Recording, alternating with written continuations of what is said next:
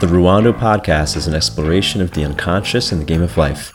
Be sure to visit ruwando.com to get a preview chapter of my upcoming book, Infinite Play, and free access to my content library. Enjoy the show. What's up, folks? I just had a powerful weekend with some guy friends here in Chiang Mai. Powerful. Powerful is the only way to put it.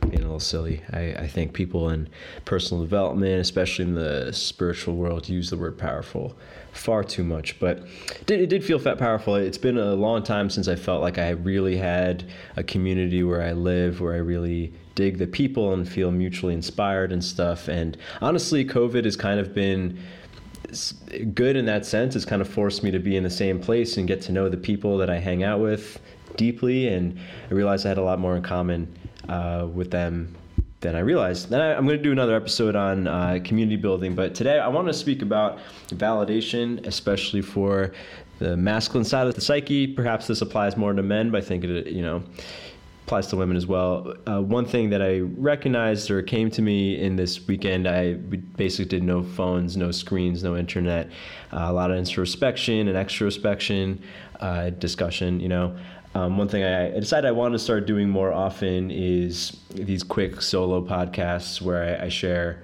a thing that happened because, I have lots of interesting stories that pop up periodically. And I want to share this one thing because I went on this weekend with a couple of guys. We were there to kind of like mastermind and help each other with our businesses, life stuff, personal things, discuss our goals, and all that stuff. And the first guy that it was kind of like opening up and sharing was this dude. He's a successful entrepreneur. He does some stuff with blockchain, which goes far over my head. He's an endurance athlete and stuff. But something that he actually was sharing something like some relationship issues, but after a little bit of questioning from the other guys, it kind of came down to he's doing all this stuff in his life in general to feel like he's accomplishing enough to feel okay. And it's not coming from a place of abundance or joy or expansion or play. It's coming from this place of like, I need to accomplish more stuff to feel like I'm enough.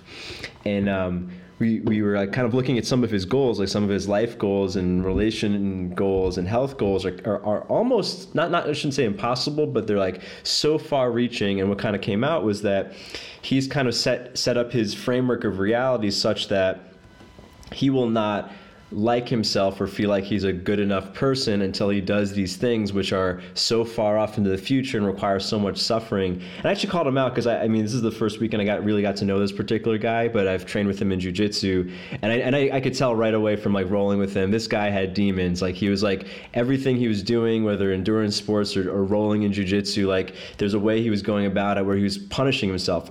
And I think a lot of people experience that from time to time. I think honestly a lot of personal development is geared towards this feeling of not enoughness. I think is an extension of consumerism on some levels, but we talk about the economics in some other episode. I think a lot of us have this idea like, goal setting is of course important, but we set our goals in such a way that when I do X amount, when I have X amount of dollars, when I've accomplished this in my creative pursuits, or when I have this kind of partner, have this kind of relationship, or this child, or when I'm in this country, win this award, then finally, then I will like myself, or then I will be happy, which of course never happens, right? The bar is if you have this framework, the bar is always pushing. And the moment where I felt like, I really feel like I wanted to share about this was that we were talking about this stuff and like pointing this out to him, and he was nodding, typical like how men communicate. And we got to a point where we were like, there's 5 of us there, and he was talking about how he needs to like do another 75-mile bike ride to like just feel like he's okay.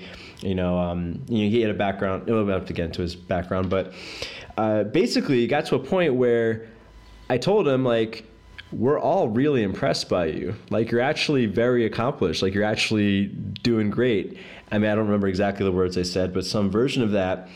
And he gasped and had this like his face contorted, and like you could feel it, right? This is a group of guys, so we're not used to like sobbing or whatever, or dumping feelings. Like his face contracted, and then tears started to come out of his face. And vulnerability, everyone knows vulnerability is important. I think the way it's spoken about very often in media is not resonant for most men or masculine individuals. But in a situation like this where, you know, it's not about crying or not crying, but a guy is open enough and seen enough and real enough that he trusts the environment enough, because it really comes down to safety. You know, that's why anyone's not vulnerable, where like tears can come out of his face, right? It's not like he's sobbing for anyone to pat him on the back or wipe his butt. It's like the Denzel Washington tear, where like he's so grounded and stoic and real with himself that it takes a lot of emotion for like that teardrop to come out of his face, right? Anyway, it was one of those kinds of moments, and it felt so real and so potent and so powerful that I was like, man, this is such a critical thing, because I think for so many of us, going back to this premise here of self-validation, you know, for him, from the outside, we were all like, this guy's a really impressive dude, right? He does, like, he's a very impressive athlete. He's got this business in technology that I can't even understand. And he was so low in validating himself that a couple nice words from a couple guys brought him to tears. And I think this is an experience that many people, particularly masculine individuals, don't let themselves have, because of this idea that, oh, I need to strive more in a way that I'm punishing myself.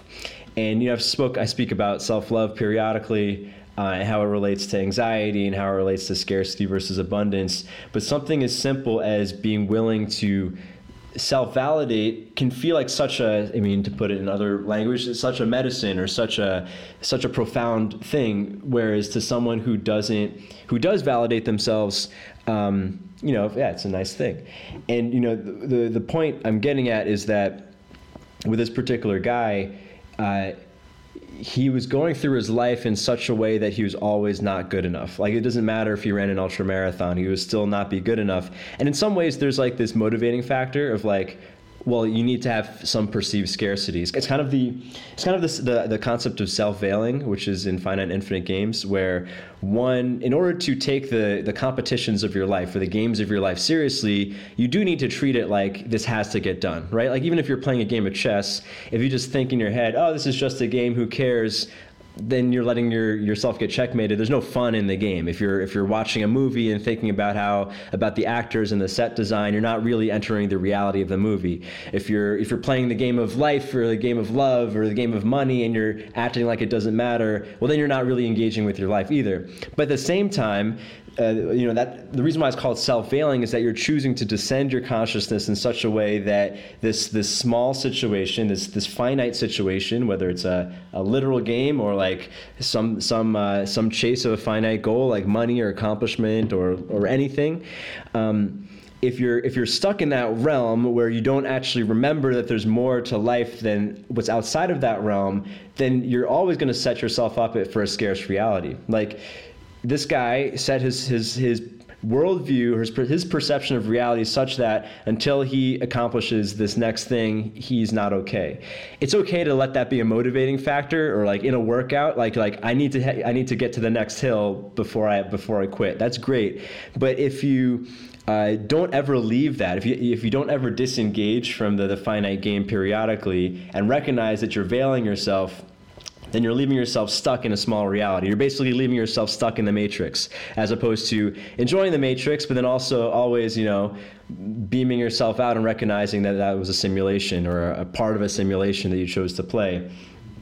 And to the solution of all this, or like the reason why, I mean, other than it being a moving experience for myself, it's something I resonate with a lot. Like, I've dealt with a lot of self-loathing for a long period of time, and the thing about this kind of self-loathing, where you attach your self-loathing to your goal setting, is that whether you accomplish your goals or not, you're still not happy, right?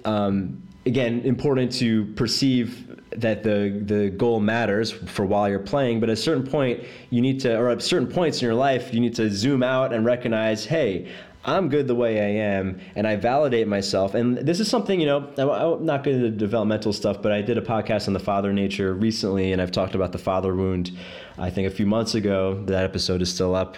It's one of the ones I'm quite proud of. So if you feel like you have any father wounds, I recommend you check it out. I think it's, I don't know, it's back in the archives.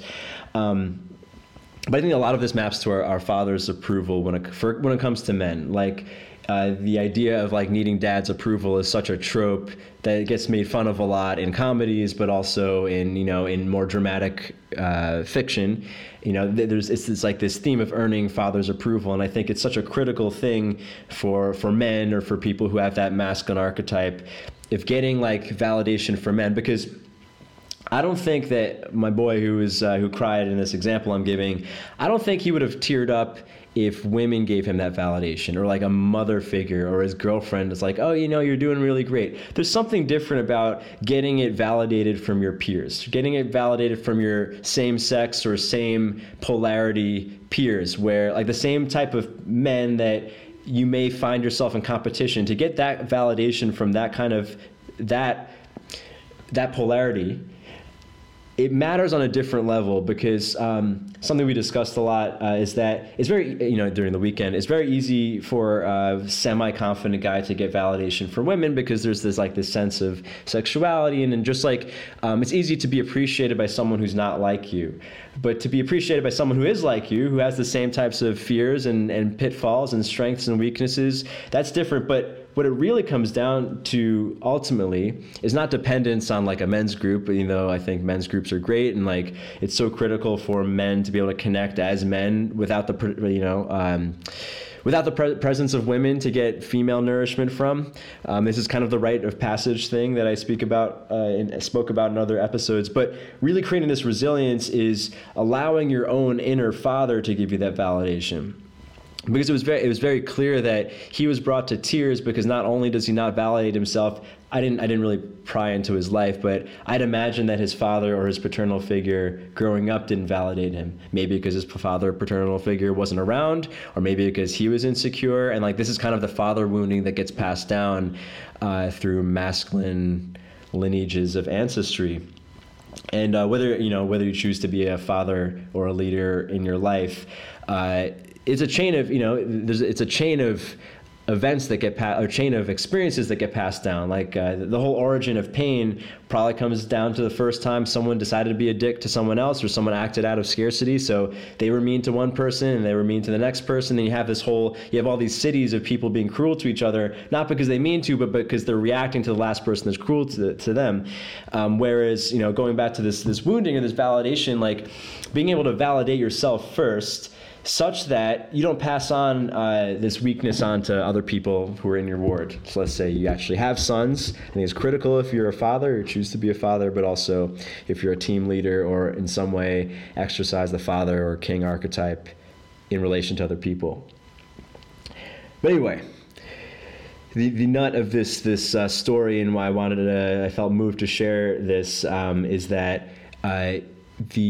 before goal setting, before these external things that you chase for, you have to recognize, before you enter the games of life, right? Because we all choose to play in different competitions, whether it's money or love or accomplishment. There are things that there are calls to adventure that tie to external things, and it's important. It's great to have external goals. Before any of that, there has to be an experience where you are with yourself, where before you enter the competition, before you say yes to the call to adventure, whatever degree of meaning it's assigned to it, where you recognize that no matter what, you are with yourself, and no matter what, you validate yourself to recognize that you are okay.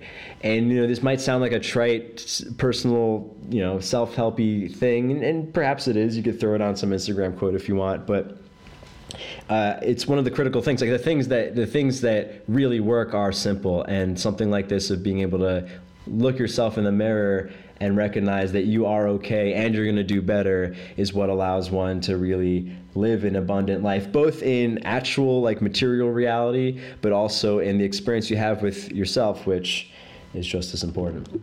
So anyway, these are my thoughts on today. I'm actually going to share a little bit more from the weekend, because there's a couple other little nuggets that I found important, and I want to share my thoughts more, because every day I have thoughts and I don't always publish them, because my personal life has been a little crazy the last month, but things are more podcasts will be coming out. Got some excellent guests scheduled for this season, so you can look out for that. And I have something coming up soon. It's a free program related to actually this topic on masculine anxiety. I think a lot of what's spoken about when it comes to anxiety and abundance and all these words that are thrown around in this industry a lot don't really apply, or they don't apply as well to masculine individuals. A lot of like the self-love talk and I mean, this video is specifically around anxiety. I'm going to be putting it out soon. So if you're on my email list, you will get that for free. If you're not on my email list, join my email list and you'll get that for free when it comes out, which should be soon. That's at Rwando.com. My website is going to be revamped soon. My friend Jen is upgrading it. Things are going a little slower because life has been crazy. That's all. Enjoy your day.